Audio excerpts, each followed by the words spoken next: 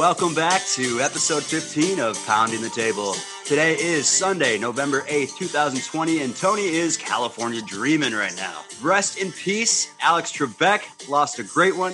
And congratulations to President Biden, I think. We missed you guys over the past 2 weeks. Avi Locks came through with the NFL Lock of the Week with the Packers on Thursday. And we have an absolute face ripper of a podcast coming up here as we break down the election and understand how this is going to impact the stock markets moving forward. As promised, we do have a ton of questions from the audience we're finally going to get to. So super excited, Pound Nation. Let's rock. Avi, I'm loving the West Coast so far. And for those of you who are new, Pounding the Table is a podcast by Avi Mash and Anthony Ohayon, yours truly, talking about the stock market, the art of options trading. And each week we analyze the news and provide our opinions and insights around how we think the markets will be impacted. Quick disclaimer here for everyone. The thoughts on this podcast are purely that of opinion and of our own personal investment choices. Everything said on this episode and every episode of Pounding the Table, as well as our Twitter account, are not and should never be used as financial advice, recommendations, or solicitations. And without further ado, Avi, let's kick this thing off. I feel like Biggie over here in New York and you're over in Cali. Little Tupac action. What's going on? What are you doing in Cali right now? I'm here visiting my little brother. He goes to Berkeley. So I figured, I've been out of college since last May and I definitely miss it. So what better time to come and hang out than with my brother in California in his senior year? Loving it. So you are recording from your brother's fraternity, which is incredible. Yeah. So if you guys hear some EDM just bounce on in the background, that's what's going on. It's been so loud here, but honestly, it's a good time. It's a good time. Let's jump right into it, man. So earnings, crazy week last week. Tons of news. How did we do last week? We're going to jump right in here. Darren Anderson will kick us off asking about Net. So clearly had a massive surge last week. So Net's here sitting live at 64.47. The shares of Cloudflare surged over 11% now here after hours. Massive earnings report, Tony. Yeah, they reported a third quarter loss of $26.5 million, 9 cents a share, which was compared with their loss of $40.9 million or 35 cents a share in the period last year. But that's actually I want to see a company putting more money into their growth and development. I mean, we've been talking about this Cloudflare One thing. Obviously, that costs money to develop, and they've been doing really well in just expanding that entire CDM optimized network that combines that cybersecurity, that optimized networking for an entire company. So I think they're definitely moving in the right direction. You want to see a company putting money back into what they're doing to just get that lead in the area and really just become the forerunner of that space. I mean, we talked about how they're doing right now what Fastly was meant to do next year. The revenue rose up 54%. So that's 40 million increase to 114.2 million from 73.9 million last year's period. But I do want to point out that this does have a 50 times price to sales ratio. So that's definitely high on the valuation end. But if people think this is going to be the CDM front runner of that optimized network using Cloudflare One that they're going to keep rolling stuff out on and everyone's really trying to get into right now, it wouldn't surprise me to see it kind of base here for a while, but over time this will go higher. Just might be one of those things where the valuation needs to catch up, but I still don't see why the 100 magnet would be too far off for this guy. So you're going to continue pounding, or you now we got to introduce smacking your forehead here. Right. Shout out to Howard Lindzen on that one. Yeah. I mean, it's one of those things where I obviously love the company. I wish it was like half the price to sales, but once again, like TTD was really expensive and we'll talk about that in a second. And it doesn't seem to matter. So I guess when things have huge news that they're going to be revolutionizing an entire industry, the valuation can matter a little less. Yeah. So you just mentioned TTD. Let's just hop over Roku. We'll talk about that one here in a second, but TTD was absolutely crazy last week. I know we bought originally around 160, I think last winter, and now it's at 819. So, Tony, I thought you were an absolute madman. You said it was going to go to 1,000, and now it's actually feasible. So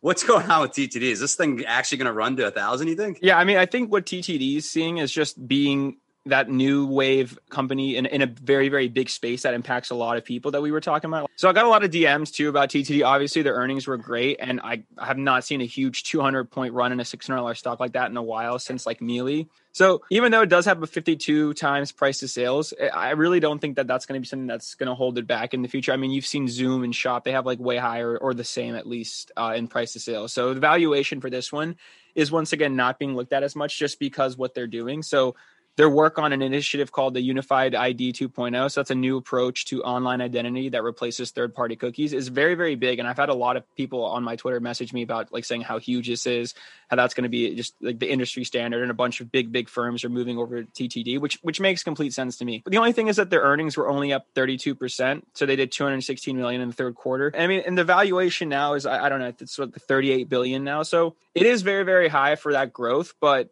I think for me, this is not something I'm adding. I'm kind of just like watching it, and I don't have a huge position anymore. It's one of those that I definitely missed out on. But I mean, I can't complain. I was getting into Mealy, Square, and SC with profits from TTD, but it would have been nice to hold it all the way to 820, like in all my shares, not just like a small amount of shares. Let's keep ripping here with Roku.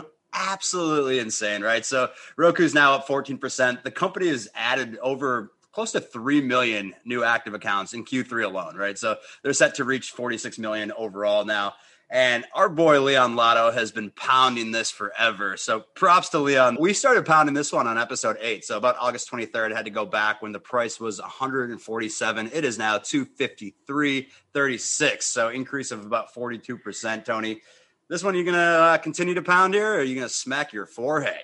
I'm going to pound the table on this one still. I just think that it's relative to all the other beasts of companies. Like, I mean, if you compare that to just TTD, for example, and with Roku's purchase of Dead Axu, like it's very interesting to see that Roku is trading like so cheap compared to the other ones. So it's not something that I'm worried about being way too stretched in their valuation. And I mean, clearly they're over here owning the industry. I mean, if you look on Amazon, the top buys for this like, you know, category of Roku TVs and platforms, and so like the Fire Stick versus Roku, it's like Amazon has Roku in the top 10 for the majority of all those products. So I mean, if you're on the platform with the biggest competitor and you're still making up a lot of the top 10, you're doing very well for yourself. And clearly it's not slowing down anytime soon. And now that they're like continuously more profitable and doing better in that regard, I'm definitely going to give this a longer term pound still. So Leon, you definitely nailed this one. I mean, I've been trading this one a lot in and out since, you know, like even in the 90s and stuff. But for me, it's hard because it only moves sometimes. So it's one of those like set and forget stocks, less of a trade kind of stock. We just touched on Howard. So last week he came on, guest appearance with the pound on Farfetch. So ticker symbol FTCH went from 29 to 42.48, literally since we had episode 14, which is about 2 weeks ago. You came on with the double pound. So 32% in 2 weeks. Not bad, kid. Not bad at all. Yeah. Yeah. I mean, I'm a fan of this one for sure. Still long term. I think that there's a lot of people interested in e-commerce in general, but you'd be surprised to see how well relatively the luxury markets held up versus just the standard retail e-commerce during the pandemic. You had that retail drop all around, which obviously flocked a lot of people to e-commerce, but the amount of money that the people with more money who buy these luxury goods lost is very like much less relatively than just the average middle class, like everyday person like us. Like those people were spending less in general, but the, I guess, rich, quote unquote rich, were not spending much less than they usually do. And they also had a lot of savings. So you can see that this market's getting bigger and bigger, and it's very insulated from a lot of these different risks. I'm a huge fan of this deal with Alibaba. When you see a big company, like a beast company like Alibaba, get in there and partner with something like Farfetch, you see now it's a global company. So they not only started buying these specific retail brands like Off-White, which is obviously huge with the kids. And I mean, they're parent companies, so there's other brands within that. But it's just a huge platform where you can have all these different like Louis Vuittons, Gucci, everyone buy and sell on there, but it's directly from those producers. So instead of having to go to LouisVuitton.com to buy a Louis bag, which I obviously don't own any of, but instead of having to just go to the website to buy one thing, or go to the Gucci site to buy one thing, or I don't know what fancy dresses people wear, but anyway, this thing allows you to get them all in one place. And they also offer some deals too, and especially deals on their own things that they buy. So they owned now that parent company of Off-White, so they can offer specials and deals from that. So they're the platform, but they're also becoming the producers. And that market in China for luxury goods is so big, and it's much bigger than the US market. So getting in there was huge for them. I think it's only trading around 13 billion market cap right now. So if you consider that they do, I think they do like 2 billion in rev, or they will do that next year or something close to that. Not one of those really overpriced ones for me either, especially with all this great news flow coming out on it. Mercado Libre. So ticker symbol MELI, our number one pound for both Tony and I think that is our number one position for both of us. Yeah, that one. I mean, it's really tied with SE. People ask me which one do you like more, and I honestly have to give them both like a 99.9 out of 100. So it's hard for me to say this one's better than that one. They're just a little different, but both equally, you know, that strength is there, that desire for those three different branches of what they do is there. So it's a very, very similar company in just very different spaces that need to be grown. You know, Southeast Asia and Latin America, both very good developing areas. So I'm a big fan of both of them, but Mealy is my baby, honestly. Yeah, and Melly, like it's you say Mealy, I say Melly. It's like GIF versus GIF, that type tomato, of potato. Exactly. But this one was massive. We started talking about this on episode 5, I believe. And so you loaded more. I remember it was at 1172 when we first pounded. It went down to 980. you loaded the boat, and it's gone absolutely parabolic. 1485 today. They went up 1.1 billion in the third quarter alone, so 85% more than the previous year. I know you're still pounding this, but give a little bit more light here to Pound Nation as to why, please. Yeah, I mean, when you see a company like this, and I know the market cap now is 75 billion, but if they're over here doing 1.2 billion or 1.1 billion in a quarter, so you're going to think that maybe they'll do next year like 5, 6, 7 billion total. I mean, even if you just give that a 10x multiple, but growing at 85%, it can have a 20x multiple side. Like, that's not even aggressive for it at all. So the only reason it's not worth more than Shop is because it's not a US company, and people are like, they have risk for non-US companies. But if you think about it now with Biden being president, and we'll get into all that more later, there's a lot less fear from tensions in other countries. I think that people will be putting more and more money into these non-US companies because you don't have to worry about tariffs on Chinese companies, or you don't have to worry about, like whatever else things that would have happened previously in this other administration that we've seen people get scared of these companies that are not in the US for. So that definitely would probably allow Mealy to increase their multiple, just because people will have much more excitement and demand for it. And I do think it's going to split at some point, because it's one of the most pricey stock prices now. I mean, it's almost 1,500. So you've only got things like Amazon and Booking and Google that are really much more pricey than it. So it can easily split. And I think that once it splits, because it's in a liquid stock, people will be piling into that left and right. So I really would be shocked if it doesn't catch up to Shop's market cap, which would give it another, I guess,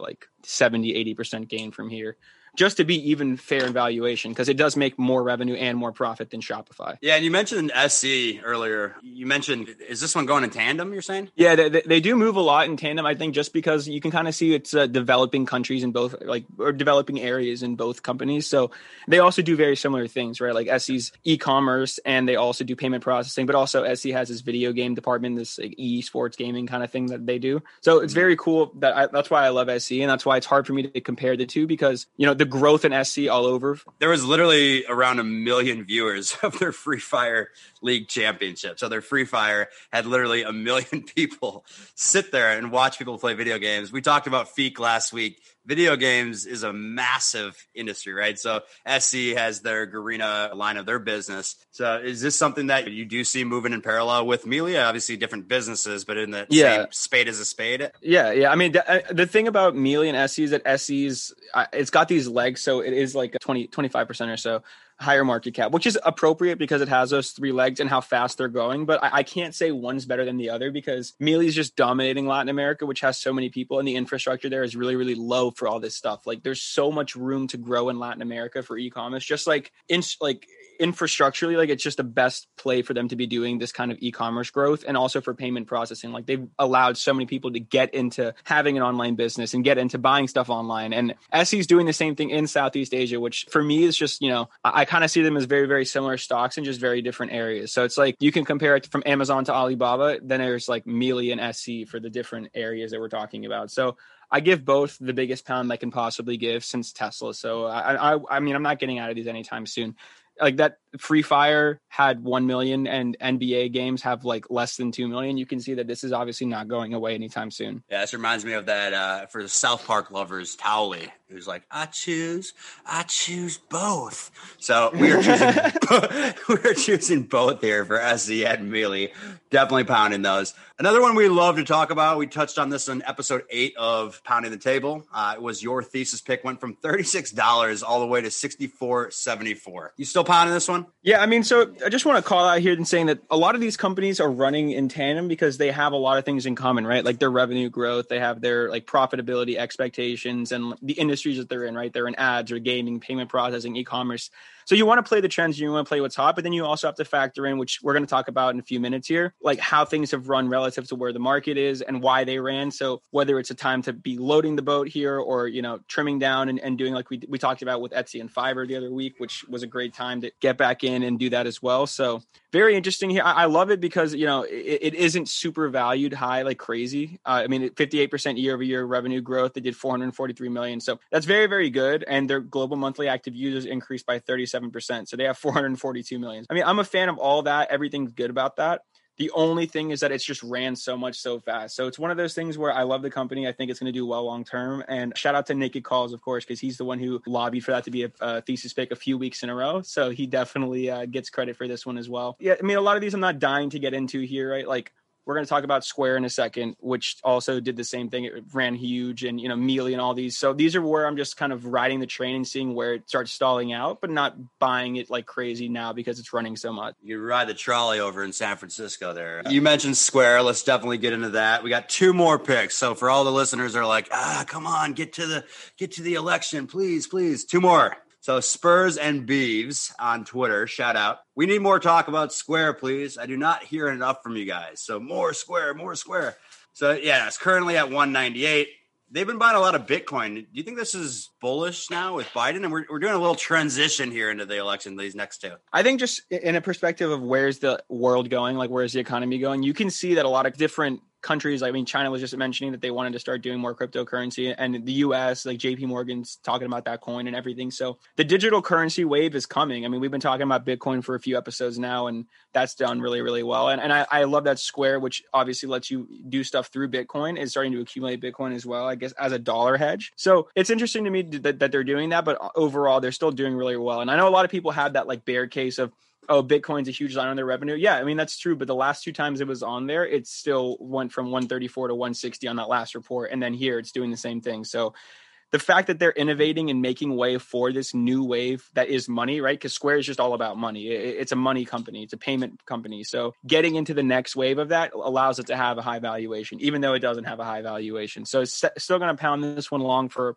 a while, honestly. So let's talk quickly on Nanox. This is one that has been an absolute roller coaster. So for those of you that have been around for the ride here, a lot of news coming up in the next few weeks. So this is almost like their Super Bowl. We got earnings on Monday. So I don't know. I don't think we pay too much attention to earnings with anything. Yeah, they're going to have revenue. they're going to have like no revenue. They're going to talk about where they are in the FDA approval stage. They're going to talk about where they are, in terms of how many contracts they sign, how many contingent orders and this and that, how many software releases of their MS as a service. So we'll see that. Yeah. And I think obviously everything is really contingent about what happens in here at the end of November and heading into early December.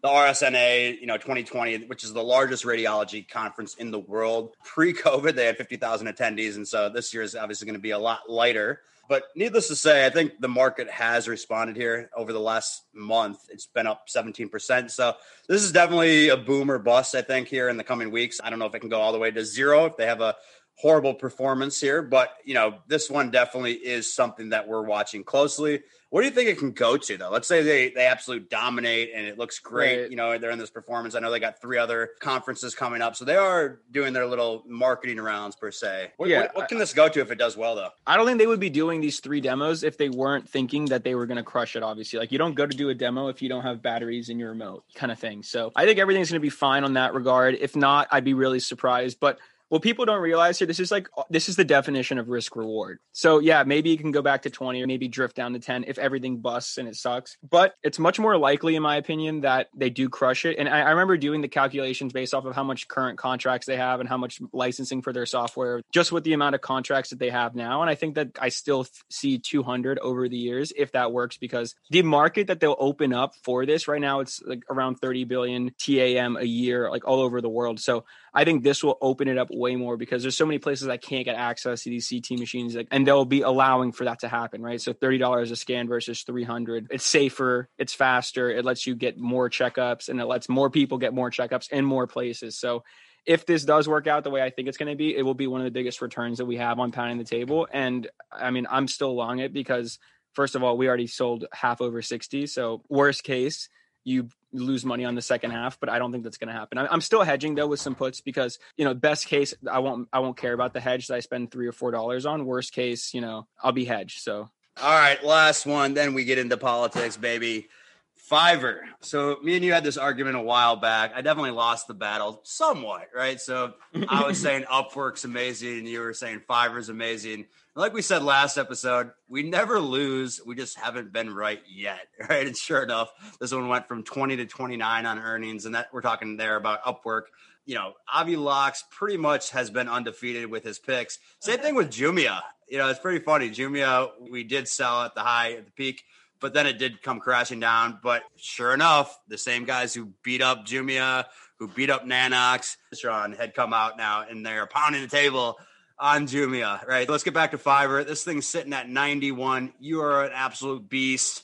What happened with the earnings with Fiverr? Fiverr's expanding into all these ways that I want to see it expand. It's adding all these new legs. It's crushing at Fiverr Business, these Fiverr rooms for services. Like they're just allowing you to easily get to the people you want to get to. You know, it's cool for an entire company to be able to just say, hey, like we can get some freelance work. And we already know the numbers on freelance. It's becoming huge. It's nonstop growing. And a lot of people are using it, especially during the pandemic. So I think Fiverr is going to be one of those things that benefits because of COVID and continues to benefit because the gig economy is going to be huge over time. So I do love their revenue here, 52 million plus 88%. And I know that doesn't sound like a lot, but the company only is $6 billion market cap. So, I mean, next year they're planning to do, like 400 million in revenue. So, I mean, it would give it about a 15 times the multiple for a company growing this much with pretty decent margins as well. I'm a fan of everything. So they added another 310,000 people to their platform. And think about it, like each person they add, we showed this last time, they add more people and each person spends more on average, right? So over time, that's a very similar growth story to Amazon for those products, but this is for those services.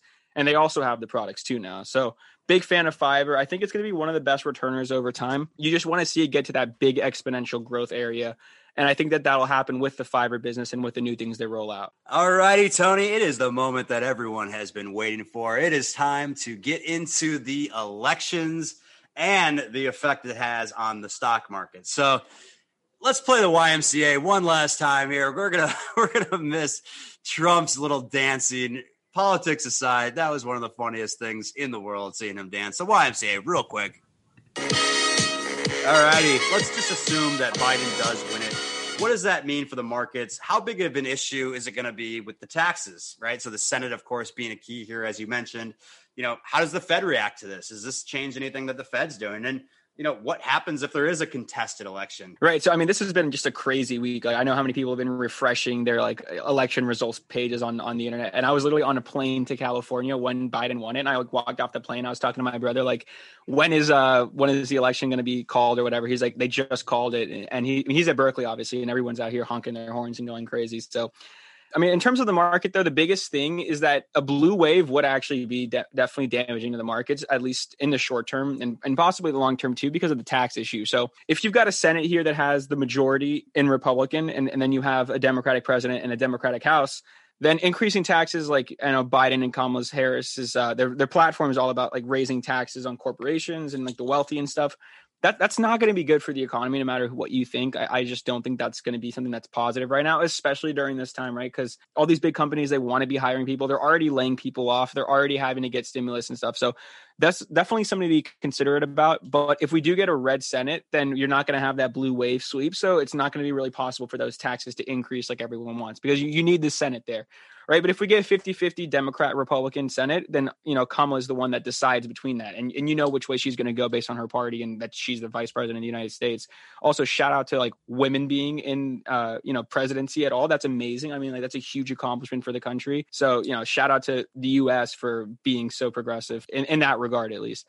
I do think that the Fed will be continuing to be independent. I mean, it wasn't really independent. I mean, Trump forced the Fed's hand with the China relations. And then the Fed has had to be so active during the pandemic as just as a unit by itself. It had to be so active. It's stimulus and interest rates being low. And I don't think that's going to change until you see the economy recover huge, no matter who the president is. So as long as the Fed is really at the helm, continuing this zero interest rate, but low rates and high stimulus. And if we can get a stimulus deal through Congress with, a Democratic president and hopefully, Congress, even though they're in gridlock, now that the presidency's over, it's going to be less political for stimulus to happen. So hopefully that's going to get passed and that'll give juice to the market. But I mean, I am bullish on the markets as long as we get a red Senate. And I think either way, that's 2 months left you have until those runoffs in Georgia happen. But it is important to know that will be hard to get both Georgia as a Republican because it was very close races anyway. And in Georgia, you have to get the majority. And neither Republican got the majority overall. That's why they had the runoff, because there was independent party and multiple Democrats and multiple Republicans on one ticket. So we'll have to see how that, goes out, but it won't happen until January. So I think we got smooth sailing until then, even though the election will get contested. I'm like 99% sure this is over. So, I mean, I guess honk the horn. I was out in New York yesterday. We went out for lunch and then we saw everyone drinking wine on the street and I had to get involved. And everyone's obviously asking about this, right? One of my buddies, Kevin O'Donnell, put this question out there. It's like, how does that market actually react to the Biden being elected? Let's assume that Biden does win. Cannabis, obviously a hot item here. Anything else that we should be kind of looking into with the Biden victory? Right. Like, and I know that we're being like, let's assume that Biden won, but like 99% he did already. And it's pretty much over with, right? Like we can even drag it out in the courts and everything. But I mean, the only other time you've seen this happen was when Al Gore was the president elect for a month and then that flipped over. So it would be very, very low chance for that to happen, but it is possible. So we want to keep reiterating that because you never know until the court's decided, of course, especially nowadays. But I mean, we've been talking about cannabis stocks for a while. TRSSF, TerraSend, TCNNF. So those are like two of the big stock plays that we talk about for weed plays. And those have both done really well. I think TCNNF, we talked at 18, is now 25, and TRSSF was 5, and now it's like almost 750. So shout out to at Wall Street Unicorn, Van Man. Those are like great plays that he put me on. And I was looking at the CGCs, the Aurora Cannabises, and all those of the world, but these are obviously way better plays. And in general, mostly there's going to be a lot of different industries that will benefit from this. So you'll, like I've already mentioned, that non-US stocks will benefit from this because in general, I think Biden's going to have a much more chill approach to foreign policy and, political tactics against other countries. So you're going to see these multiples on Chinese companies, on Southeast Asian companies, Latin American companies just go up as a result of the lack of, I guess, fear in political turmoil between the U.S. and other countries since Biden's president rather than Trump. And that was just a facet of each of their presidents sees. Like that's a very different thing about the two people. So that's something you can expect to see in the future continue to benefit. And I'll be pounding like other industries as well. But for me right now, like it is the cannabis, it's the solar, it's the renewable energy. It's like all those. And obviously like this is going to be a big, big shift away from fossil fuels and oil. So if you're playing energy, like if you're very bullish on energy in that regard, I think that you're really making a mistake personally. I just don't see how, right? Like statistically, you're not going to use oil in 30 years. It's just not going to happen. So get on the train or get left by it, in my opinion. So whether you believe in climate change or not, whether you believe that we should be using fossil fuels or renewable energy, the market doesn't care what you think. The market's going to do what it's going to do. And that's going to be advanced and become more and more progressed over time, technological advancements, right? So we're going to be going to solar. We're going to be going to wind and whatever else ends up happening. So those are going to be the industries you want to invest in, right? So New Jersey just became legal for weed as well. And you see like decriminalization of drugs in Oregon and such. So I think that you're going to see a lot of tax revenue come into these states because of things like that, and online gaming as well. Like online gambling is going to become bigger and bigger through Democrats. So those are all sectors to definitely keep an eye out for. That's just a lot of those things are not very for the Republican Party. So now that we have the Democrat in presidency, and we'll see what happens with the Senate and the House. I mean, we kind of already know what's going to happen with the House. That's going to be a big thing to watch out for in the future. Yeah, and even looking at that, right, with China specifically, obviously, Trump took this very hard approach towards China. We saw like a microcosm of this with BABA, right? Like on November 3rd, BABA completely crashed from 310 down to 286. And then November 5th, we saw this climb back up. I'm looking right now. It was 281. Now it's 299. Right. So moving up to 300 here. Is China specific stocks? Are you looking at anything within that world? Or are you saying just overall anything international is going to be good? I think China specifically, because it's been hit the hardest by Trump's administration, has the most to gain. But you've already seen that happen, right? Like a lot of the great Chinese stocks have already rallied a lot. I mean, Alibaba is very different. Like I know you were just mentioning it, but that's also because their Ant IPO had a lot of like issues. I think Jack Ma was very, very suspect and almost fraudulent in the way that he was talking about that IPO. We'll have to see what happens. I mean, it's going to be a huge IPO, but it was not a cool move to do what he did with it. But I think in general, like you've seen Chinese stocks rally a lot, right? Like some of my good names that I like to talk about, like PDD, Futu, those have been doing really well. SC, which isn't China specifically, but it's Southeast Asia and also operates a lot in China, has done really, really well as a result of Biden winning. And you'll continue to see that, right? You'll see that solar, you'll see those Chinese companies, and even more so just all companies that are non-US will do really well over time. But once again, this is a huge thing to do with the Senate. I mean, you know that solar will do well, even if the Senate's all blue, and then it's a blue wave because, right, that's like a Democratic platform is to be very, very renewable energy based. So, and weed based, right? Like, the entire country will be federally legal in weed. Like, I don't care what you think, 100% that will happen. So over time, that will happen. And you've seen that happen just more and more in the stances of like everyone in the country, like what their views are over the years. And that'll become more and more okay. So you'll get more tax revenue from these weed companies. You'll continue to get these tax credits, if not more, for these solar initiatives and wind initiatives. So definitely those two industries. And you would be remiss to not look at China stocks over time, even though they've already come a long way up from where they were during Trump's presidency, which is still happening now, but people price it in the future. Yeah, I think we've talked about this quite a bit, but yeah, it's a no-brainer for me, at least, that weed stocks and gambling stocks will just improve over time. The states need some sort of tax revenue. And after Corona, those are two of the obvious sectors that I absolutely love. Right. A lot of people were asking questions about, like, with this different market cycle, with everything happening within politics, et cetera, how are you going to know, like, what the best stocks are overall? And in terms of allocation of your own portfolio, what are you going to be doing over the next couple months and onward here? So I wrote these threads on Twitter, and I just wanted to share them on the podcast because I deeply believe in them, right? So I learned this really during March, and I've always kind of known this in the back of my head, but you can really see it. Like I was saying, that March kind of was like the beach, the tide receding, and you can see everything that's laying on the beach. So you know what things are holding up the best. And I wrote this exactly. I'll just read it for you guys from Twitter. So SE, Mealy, SQ5 are some of the best stocks in the market the way I see it. That's why they're in my top 5 and have been for months and months at this point. The market cycles will show you which stocks are the best to investors. They sell off the least and they get bought back first. That's how you know. So you really have seen that during this we've had a couple 10% market crashes over the last few months. So SE, Mealy, SQ5, they've all held up really, really well, especially considering they've been running like crazy way over their highs. That just kind of tells you what people want to be in, what they want to be invested in. And you can't really fight against the market because the market's telling you, we like these stocks. These are the best ones for us to hold. These are what we're going to sell the least of if you have a margin requirement change or you have a presidential election risk off mode.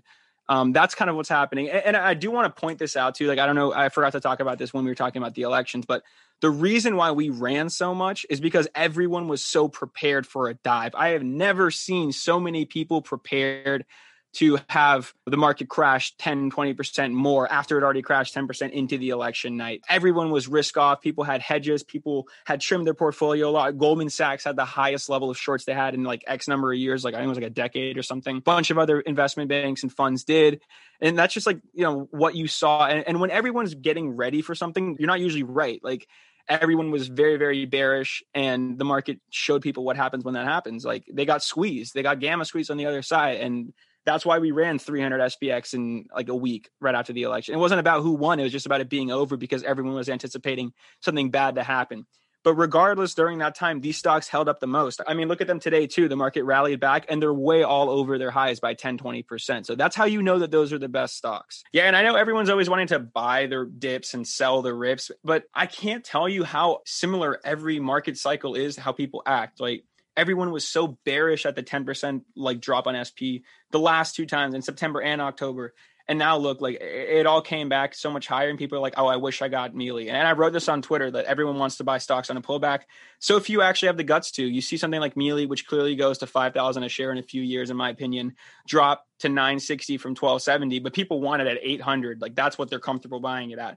But then it goes to 1,500 on insane earnings that completely change the company's valuation, everything about it. So it's going to be hard for you to ever get it at 800. And you could have just started dollar cost averaging or adding up like under 1,000, but now you don't have any shares. So I know a lot of people are like this and they're like, man, I missed the dip, but it's because you're worried about trying to get the perfect bottom. You don't have to get the perfect bottom. It's hard to, and it's possible, but if you love a stock and it goes on sale, why not start adding to it kind of thing? That's what I always do. So, at 800, Mealy would trade at like 7 times next year's sales, but it's growing at like 100% year over year. So is that really smart to think it's going to go way, way lower when the market's already down 10% and it held up right at its all-time highs? I mean, like that just doesn't make sense to me. You also had the gift of buying Etsy at 119 the other day after insanely incredible earnings. And it made every analyst look like a moron because they're all these mass fanatics, but it still killed it.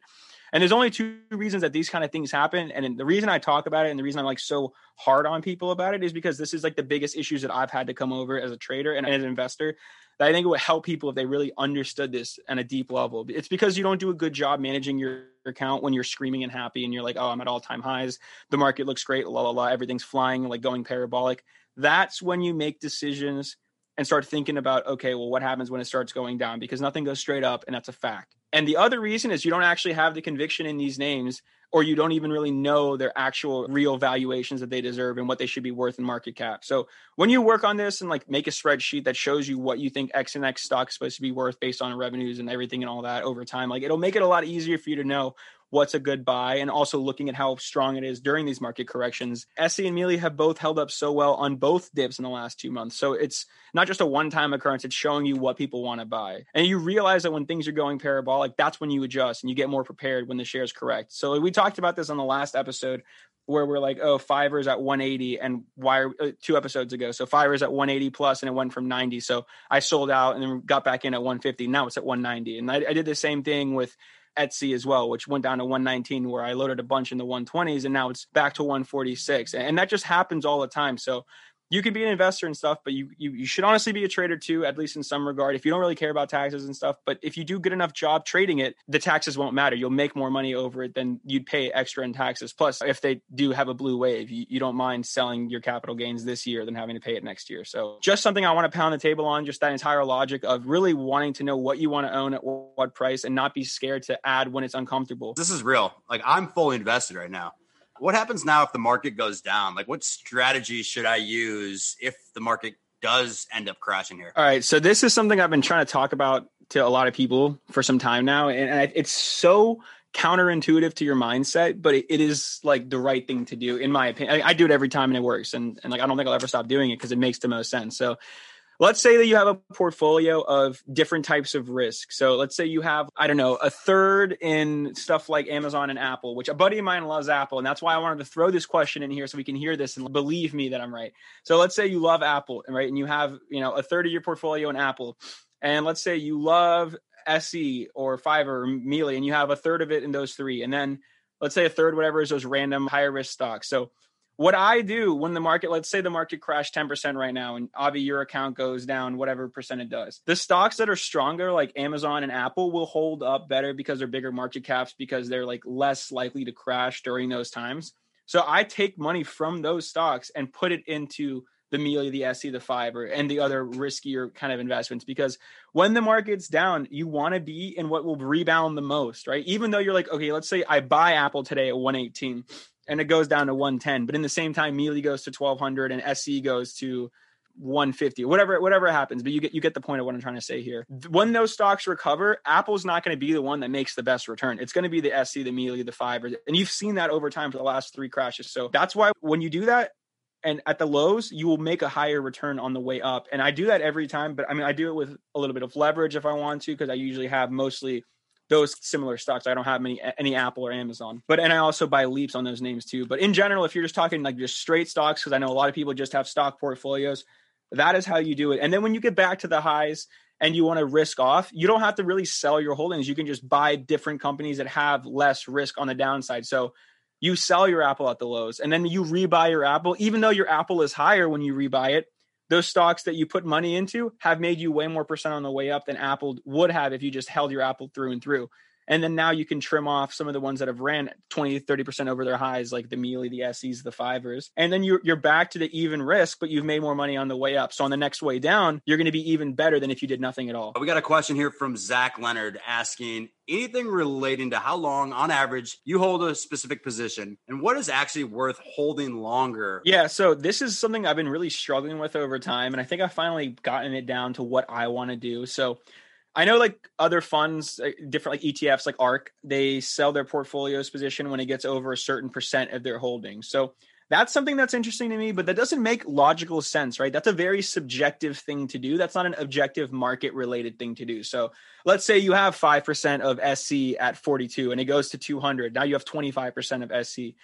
It's also not going to be 25% of your current portfolio. Maybe like that'll take that percent 5 times up. So it'll be maybe 10% or 12%, whatever it is now. Instead of selling it because it's X percent of your portfolio, I like to sell companies now when they're a certain kind of market cap. And I'm actually looking into, and like one of my buddies at Lecter Ventures is going to be looking into, at what point in market cap do stocks become that logarithmic indefinite slope where it's less and less like exponentially accelerating and more linearly accelerating or like exponentially decelerating still, like that kind of thing. Like you want to see what point the market cap kind of starts impacting your share price in return. And I'm sure for some stocks it's different, right? Like you saw Tesla go from 40 billion to 400 billion in, not that long at all. So there's obviously exceptions for each company, but I'm sure on average you could find a decent point. My guess is like around 150 to 200 billion is when I'll start being like, okay, I love SE. SE is like 14% of my holdings now. Like maybe I'll make it 5%, even though it's, gone 3, 4, 5, 10, whatever from when I bought it. but I know I can find other things that are the new SCs that'll get me a higher percent return, even though SC is a phenomenal company and nothing's changed. In fact, it probably became a better company through that time. It's all about your portfolio's CAGR. That's compound annual growth, right? Like you just want your portfolio to grow as much as you can. So even if you get in love with stocks, like I know, Avi, you're in love with Mealy, so am I. We can't share them. No, it's mine. But you got to make sure that you take into consideration, you want the highest return in your portfolio, not just, oh, I bought SC at 42. Like I want to hold it forever because I have a low cost basis. That's a huge trading fallacy, investing fallacy. So we got double trouble, man. We got another Leonard bro, Danny Leonard this time, coming in hot with the question is saying, would love to know your thoughts on when it's quote unquote just a dip versus when it's actually a correction or a crash, right? And how do you time those entries accordingly? So I've actually been looking back on all the dips that have happened this year. Obviously, March is like a very left field event. So you can't really count that as like moving forward from where because we've gone over the fear and the panic. The economy is already coming back. We have 50% of the jobs we lost came back, this and that. So you're not going to get a March crash, in my opinion, again. Like if that happens, especially with rates at zero and, stimulus and congressional stimulus possible now, like with the Fed monetary expansion, there's so much that's keeping the markets up. You're not going to get 2,200 again, in my opinion. That's just what I think. I mean, maybe it happens, but I doubt it. And what I have seen is in June and in September and more recently, just now in October, like you've had very similar drops. You've had like a 9 to 12% SP 500 drop every time. And that generally is the bottom, right? So 10% is what people call a quote unquote correction. It's all just like financial BS lingo, but it does play into people's psychology. So it's not like coincidental, in my opinion, that the market starts going back up when it's like just a normal correction at negative 9 to 12%. That's right around when people are like, oh, we're in a recession. And usually then the headlines that are negative flow in and all that comes and like, you've got that thing where I was just talking about, like everyone was getting short and trimmed and hedged, and that's when we spike back up. So if you get a 10% correction on the S&P 500, I'm buying that almost every single time, unless there's a reason for it to do that, like a real reason, like not just like, oh, stimulus talks are delayed or this and that, COVID cases are coming up. Like I want to see something like the interest rates went back up. Like I'll be short everything. Or, if we have a blue wave and the market goes under 10% down and taxes go up, those are all possibilities. So whether it's just like a standard correction, which is not really based on like permanent strong news, is like 8 to 12%.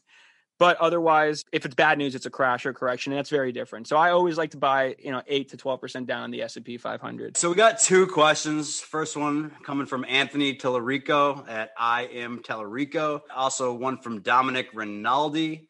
So both the questions are, again, in the similar lights. So Anthony's asking, would love to hear your thoughts on portfolio sizing management as it relates to the number of holdings. So he's got 28 companies. He's unsure of how to add/sell. First, continue new positions, getting in 30s and beyond in terms of companies. And then Dominic's asking something similar, right? Could you guys talk about how much you allocate to a position before letting it do the rest of the work moving forward? So I've heard some investors saying 3 or 5% of their total investments. I don't know if you have a certain Tony's rule here who can jump ahead in terms of percentage allocation or whatnot. Yeah. I mean, I don't really have a specific rule on that kind of thing. So I just I know I have a very big position in Mealy, SC, Fiverr, Square, and Teladoc. So those are like my top 5. And that's probably half my portfolio just because I think those are the best stocks in the market, right? Then there's other ones that are like really close. Like those to me are 95 out of 100 plus. And the other ones are like 90 or 89 or 92, whatever. So they're all really close. But what I have learned over time is I used to have a lot of positions, and it was really easy and good when the market was zooming every day and this and that. And as the market, goes over time, I like to hopefully think I grow as an investor over time. And I've learned that it's more important to just pick 5 to 10 of the best stocks that you really believe in. And if you're right and you really believe long-term, then like you're going to see those results within 3 months of, versus all the other companies that you see. And you're not going to catch every stock. And that's like one of the hardest things for me too, is like you get that FOMO of like, I don't have that much TTD. I have like 3% of my portfolio in TTD. And I had like 15% of it in September. So that happens. Like you're like, crap, it's a runaway train and I missed it. But then you're like, okay, I had Mealy from 550, and that kind of thing is just, it will hurt your stomach. But if you think about it long-term, like if you pick those best stocks, then you're not going to be upset because that's what you thought at that time. And of course you can change your opinion over time. Like you see stocks doing really, really well. And then maybe you have those stocks like, Lily Chow also asked this question of like all these stocks I've already ran so much, like similar to Alan's here. what do you do now? How do you move money out of those positions that have already done so well? Well, we've talked about this before, right? So you've got like Fiverr went parabolic. So I trimmed out and I added other stocks that haven't gone as parabolic, which held up better during the market correction. And then you could put money back into Fiverr. So I am looking at a couple companies that I like to talk about all the time, like OM, Outset Medical, Nanox, NNOX, Feet. So that's Skills, mobile gaming platform, and Teladoc. So those are all like not exploding yet, but I think those all have huge, great runways. I know I'm right on those long term, like those 5. I really deeply believe in them. Like I believed in Tesla. So I would feel remiss if I sold those and like never had a strong position in them, even if the market corrects. And I know that those will hold up the best. So it's all about just allocating what you want. It's the Pokemon conundrum. You want to catch them all. You want to pick every single stock, right? Alan, our boy, absolutely one of the best chefs in the entire world. Alan, if you're listening to this, please make an Instagram with all your cooking because you're an absolute star. He's the real Solveig. So Alan's asking, I'd love to hear about the stocks that you've been pounding that are already 2 to 3x. So he's mentioning Mealy right at 550, Jumia at 7. Obviously, things have shaked a little bit here with Jumia, but if those are already 3x, let's say in a few months, can those go 3x again in a year? Or do you think there's like better plays in terms of what your number one rule is of opportunity cost of capital? Right. And that's kind of what I was just alluding to a second ago. It's like, it's tough to do that because I love Mealy. Like, I think it's a fantastic company, but I'm like, it's 75 billion market cap. Can it squeeze to 3,000 pretty easy by the end of next year? I think so. I think it's possible. Jumia is more like I don't know what's going to happen with it. It is really similar to how Mealy started out, and it's doing that very similarly. Like, Mealy wasn't really zooming at all for a year or two after it began, and Jumia is doing the same thing. So you never know. Like, Mealy dominated an area and took over and revolutionized an area that was lacking in infrastructure and e-commerce and retail in general and payment processing. So Jumia is doing a lot of things. And like, I have heard some rumors floating about Chinese investment in Jumia. So we'll have to see, but I think the risk is to the upside on Jumia.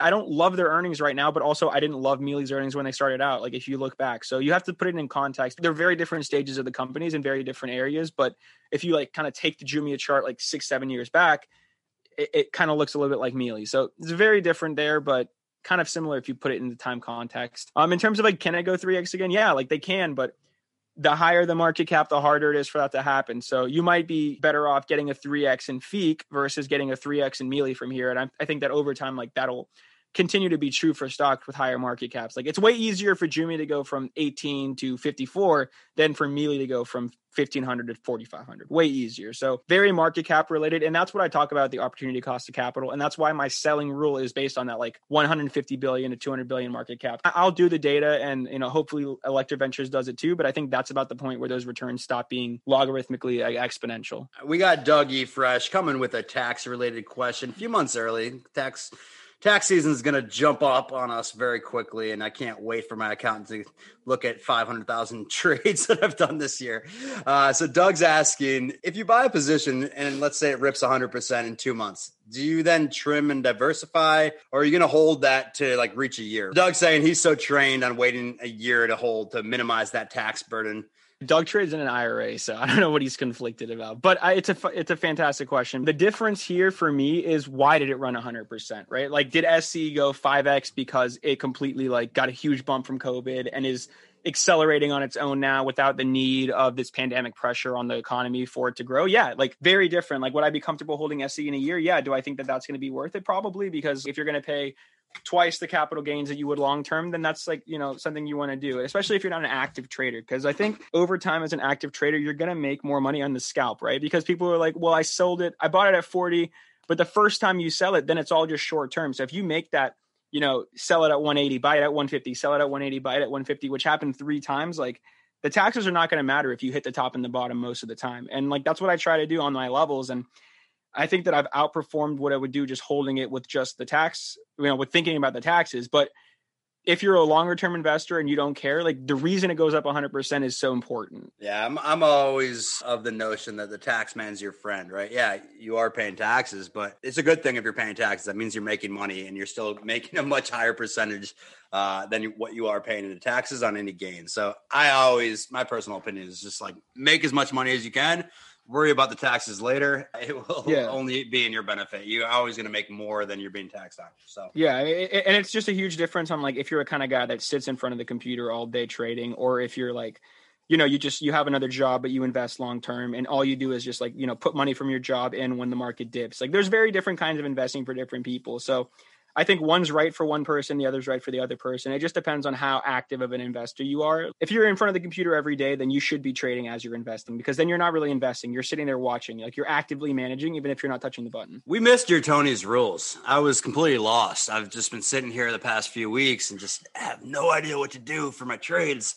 But thank God you're here with Tony's injection rule. Drum roll, please, is write down everything you do wrong. That goes back to my saying is you either win or you learn in life. So, Tony, expound on this a little bit here. Yeah, Avi, I'm happy to. I know you've learned a lot in life, but it's a few things here and there. A few things.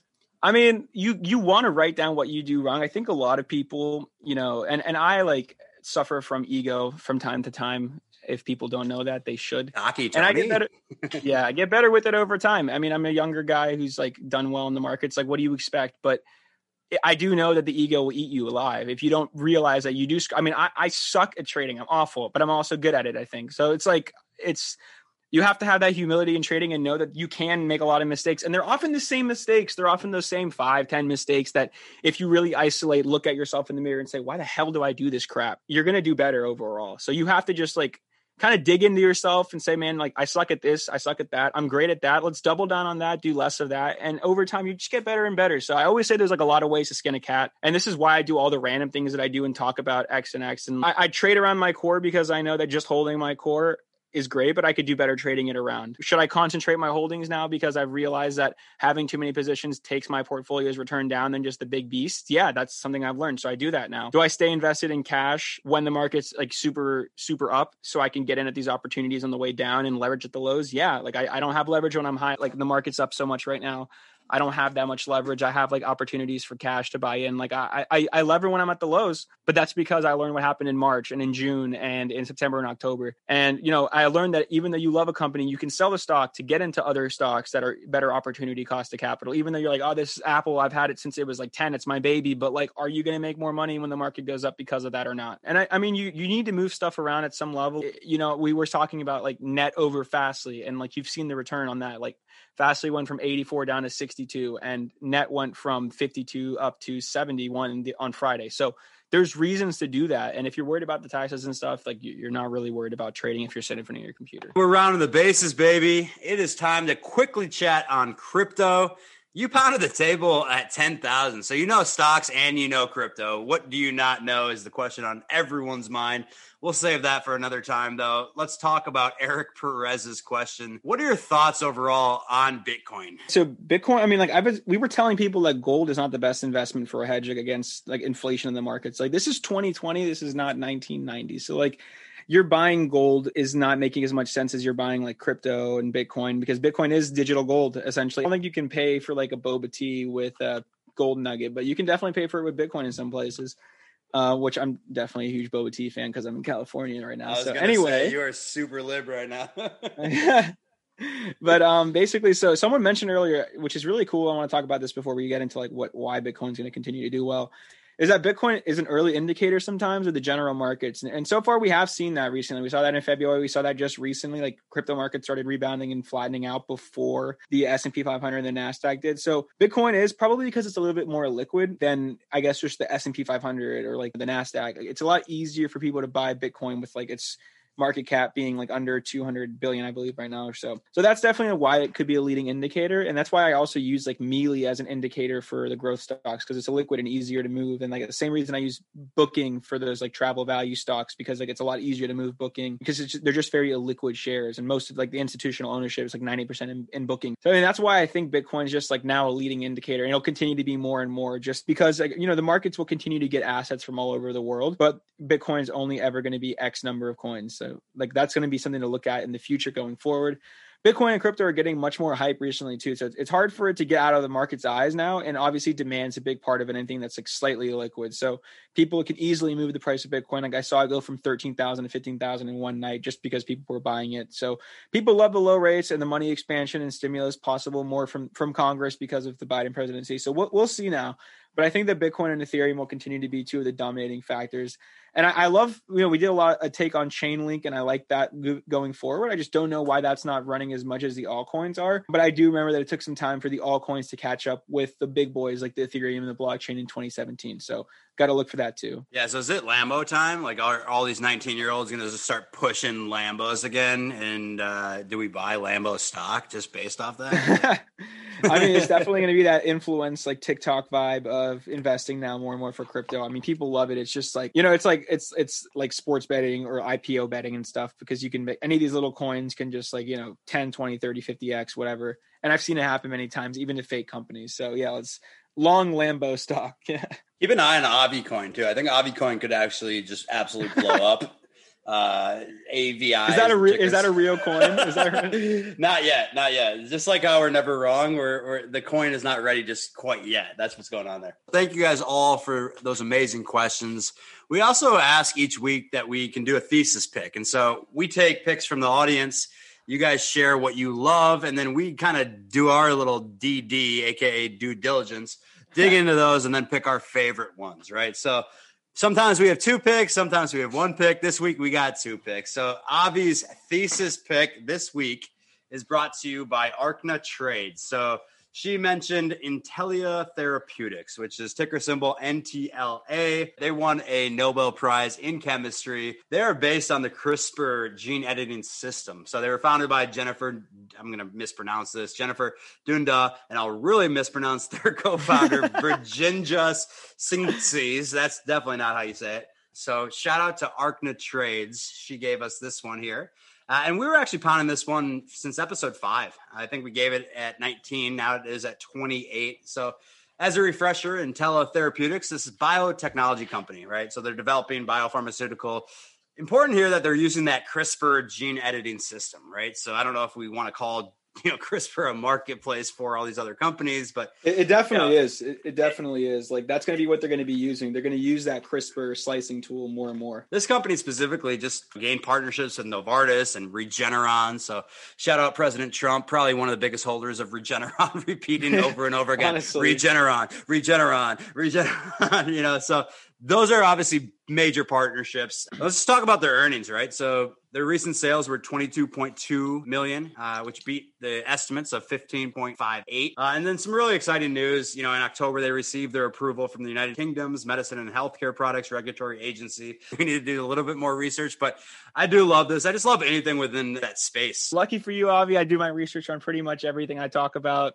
But Intellia here, I'm a fan of it because that is a huge thing, that Nobel Prize in chemistry, obviously, and the FDA versus here and in UK, it's obviously getting more traction. And we talked about this, this entire sector as a whole is going to be huge, right? We had this shift for, the tech wave was one of the biggest waves of everything ever. We had the industrial wave, you got oil and everything, but now you had these tech companies, the Apple, the Amazon, the communications and connecting people, and all that happened so fast. Right now, you've got this cloud computing to analyze all this data that's being created and stored and all this and protect it. And, you're going to be moving into using that tech in other areas. So we've talked about this. It's going to this biotech space is going to be so big over the next few years because people will be wanting to focus more and more on living longer with healthier bodies and fixing all of these things, because healthcare is a huge cost and it's a huge industry in general. And all that is just nonstop going to be a thing, until we get surrogate bodies and we're all AIs. But until then, and on the way to there, we need to be focusing on companies like this. So I'll definitely give Intel a double pound here for you. And if you think right now, its market cap's 1.4 billion, it's going to be doing, I guess, in the next 12 months, I'd say 100 million plus in revenue. So not a crazy valuation considering how nuts this thing can be in the future. So it's going to be one of these CRISPR or Intellia or Editas all slaying it. And, I just want to shout out BLFS, BioLife Sciences, and shout out to Austin Lieberman, who gave it to us, talked to me about it first in the 20s, now 35, and its earnings the same day as Intellia. That's the picks and shovels of this industry. So they produce the products that they use, that Intellia and Editas and CRISPR use. So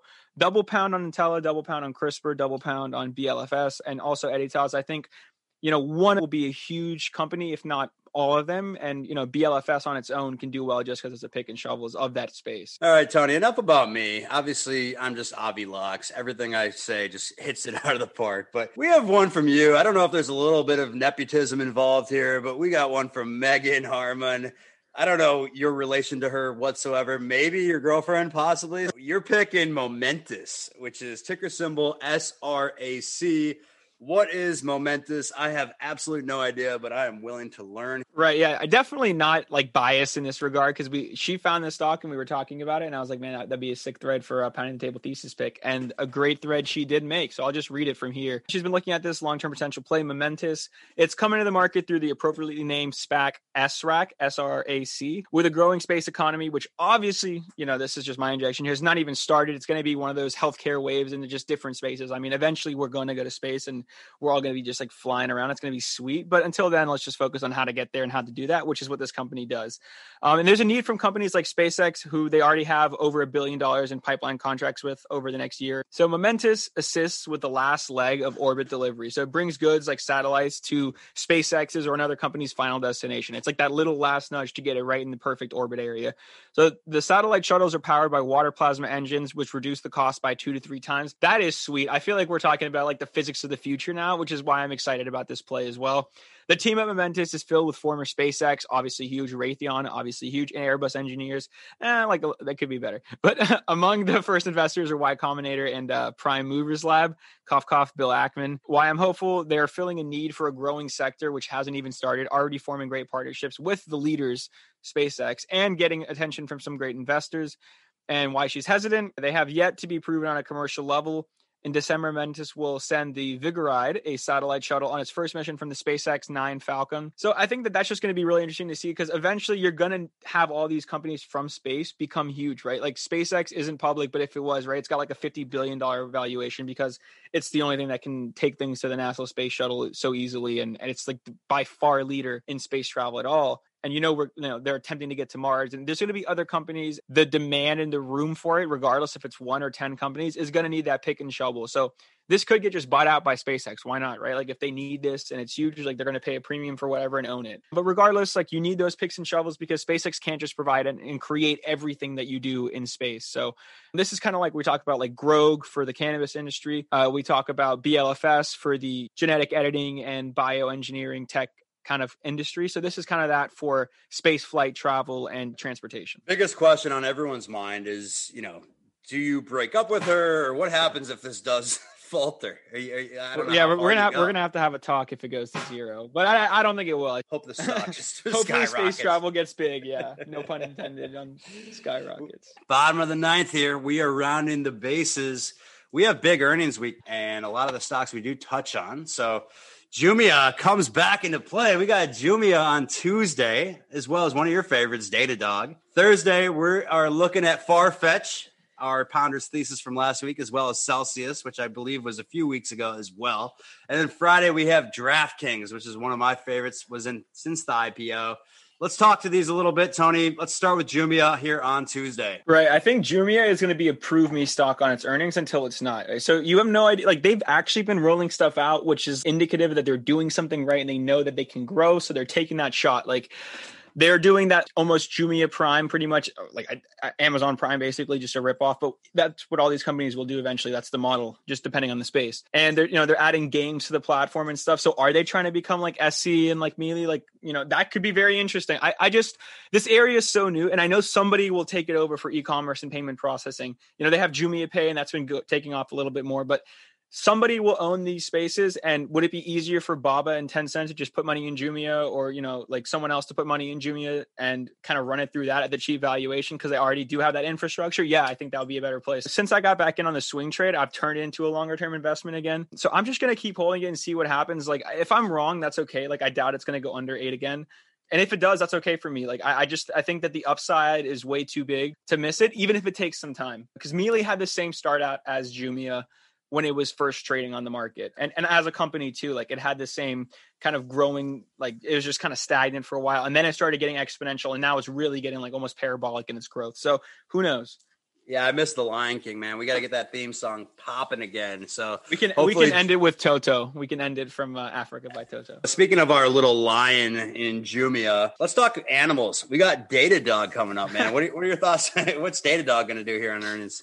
So Datadog had that big partnership with Microsoft, and that's very, very good for it. I mean, that's a huge amount of data that goes into their revenue and stuff. So we'll see what happens there. I don't know if it's already ran a lot, but it got that news near, I guess, the 90s. So 92, I think, is when that news broke out. So we'll have to see, because maybe people think it's a little overvalued. Maybe they're not factoring in that deal with Microsoft till next quarter. But I mean, long term, this is still one of my top 5-10 stocks. So this is up there. I mean, I did move Datadog out because I wanted to move Fiverr in the top 5 because it went back to its levels and I was okay with owning it there. And I see a lot of better upside in terms of stock price with Fiverr, just because it's easier to move at lower market cap and kind of similar revenue relatively. So still long Datadog. I don't think it will go down 20-30%. It's kind of going to be like one of those move 5-10%, and unless it's a huge upside surprise, I'm thinking. Yeah, and for those that are just listening, obviously we don't have any video, but for those that wanted to know, yes, Tony has now taken his shirt off because it's getting super hot. So the next picks we are talking about here are Thursday is Celsius. It's clearly very hot over in San Francisco. And then you need to put a shirt on, as I mentioned, with Farfetch. You so go through Farfetch for your t-shirt. What are those two stocks going to do here on Thursday? So Farfetch, to me, I think that the issue with that is that it did so well since we pounded it. It was like literally 28. Now it's like 42 after hours. And my thought would be Farfetch might have a negative reaction just because it's ran so much recently. And you're not going to see the benefit of that, China expansion news inside of it right now. That'll be next quarter or the quarter, whenever, that kind of happens. You'll see that on the next balance sheet, but there's obviously no time for that to have happened the quarter that they're reporting because it's already passed. But they can guide huge as a result. So the actual, it's one of those things that I don't think is going to also crash and it might rip. So I think a lot of these have risk to the upside because of the good news, or, Datadog's down from that to 118 with the news took it to on Microsoft. So decent size entries there, in my opinion. Celsius, Avi, you ordered some Celsius. What do you think about it? It tastes phenomenal. And this is not an ad by any capacity. I was thirsty. I wish today. It was. That'd be sweet. It was, one day we will. But it was 70 degrees here in New York, 70 degrees Fahrenheit. But I was very thirsty, and I did try my first Celsius. And actually, I got a little energy. We'll see what the stock does here. Yeah, I'm sure they'll do well. I think more and more of my friends in college have been buying Celsius, and you're buying it. And I see other people on Twitter starting to get into it because they're like, oh, I'm investing in it. Let me try it out. And that's just a self-fulfilling prophecy, man.